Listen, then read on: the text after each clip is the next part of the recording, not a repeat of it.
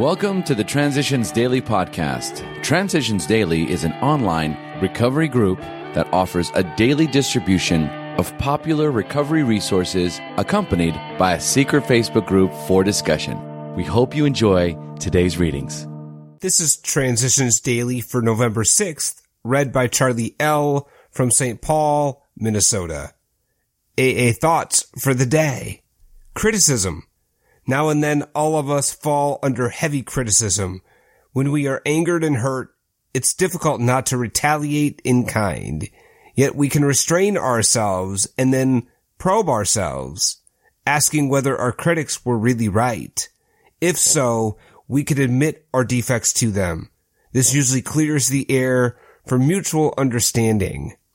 Maybe a sense of humor can be our saving grace. Thus, we can both forgive and forget.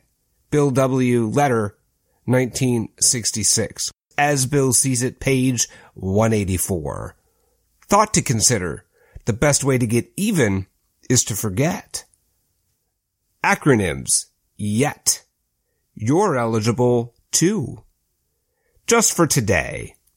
Every AA ought to know from The Three Legacies of Alcoholics Anonymous. Dr. Bob was essentially a far more humble person than I. In some ways, he was a sort of spiritual natural, and this anonymity business came rather easily to him. He could not understand why some people should want so much publicity. In the years before he died, his personal example respecting anonymity did much to help me keep my own lid on. I think of one affecting instance in particular, one that every AA ought to know. When it was sure that Dr. Bob was mortally afflicted, some of his friends suggested that there should be a suitable monument or mausoleum erected in honor of him and his wife Anne, something befitting a founder and his lady.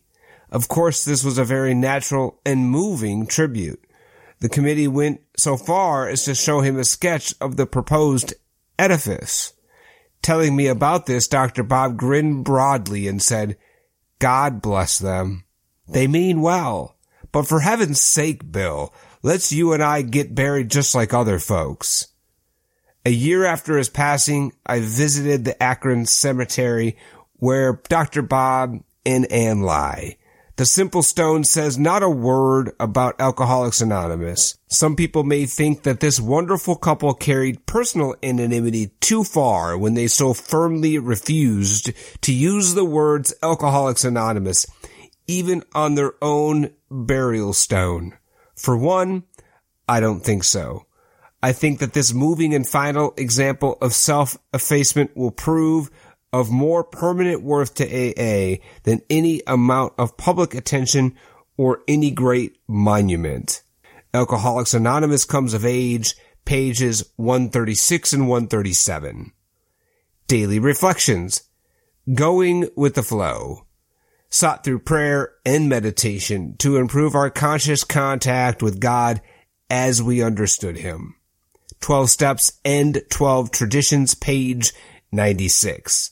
The first words I speak when arising in the morning are, "I arise, O God, to do thy will." This is the shortest prayer I know, and it is deeply ingrained in me. Prayer doesn't change God's attitude toward me, it changes my attitude toward God. As distinguished from prayer, meditation is quiet time without words. To be centered is to be physically relaxed, emotionally calm, mentally focused, and spiritually aware. One way to keep the channel open and to improve my conscious contact with God is to maintain a grateful attitude. On the days when I am grateful, good things seem to happen in my life. The instant I start cursing things in my life, however, the flow of good stops. God did not interrupt the flow. My own negativity did. As Bill Sees It. We recall, a little ruefully, how much store we used to set by imagination as it tried to create reality out of bottles. Yes, we reveled in that sort of thinking, didn't we? And though sober nowadays, don't we often try to do much the same thing? Perhaps our trouble was not that we used our imagination. Perhaps the real trouble was our almost total inability to point imagination toward the right objectives. There's nothing the matter with truly constructive imagination. All sound achievement rests upon it. After all, no man can build a house until he first visions a plan for it. 12 and 12, page 100. Big Book quote. One of the many doctors who had the opportunity of reading this book in manuscript form told us that the use of sweets was often helpful. Of course, depending on a doctor's advice. He thought all alcoholics should constantly have chocolate available for its quick energy value at times of fatigue. He added that occasionally in the night a vague craving arose which could be satisfied by candy.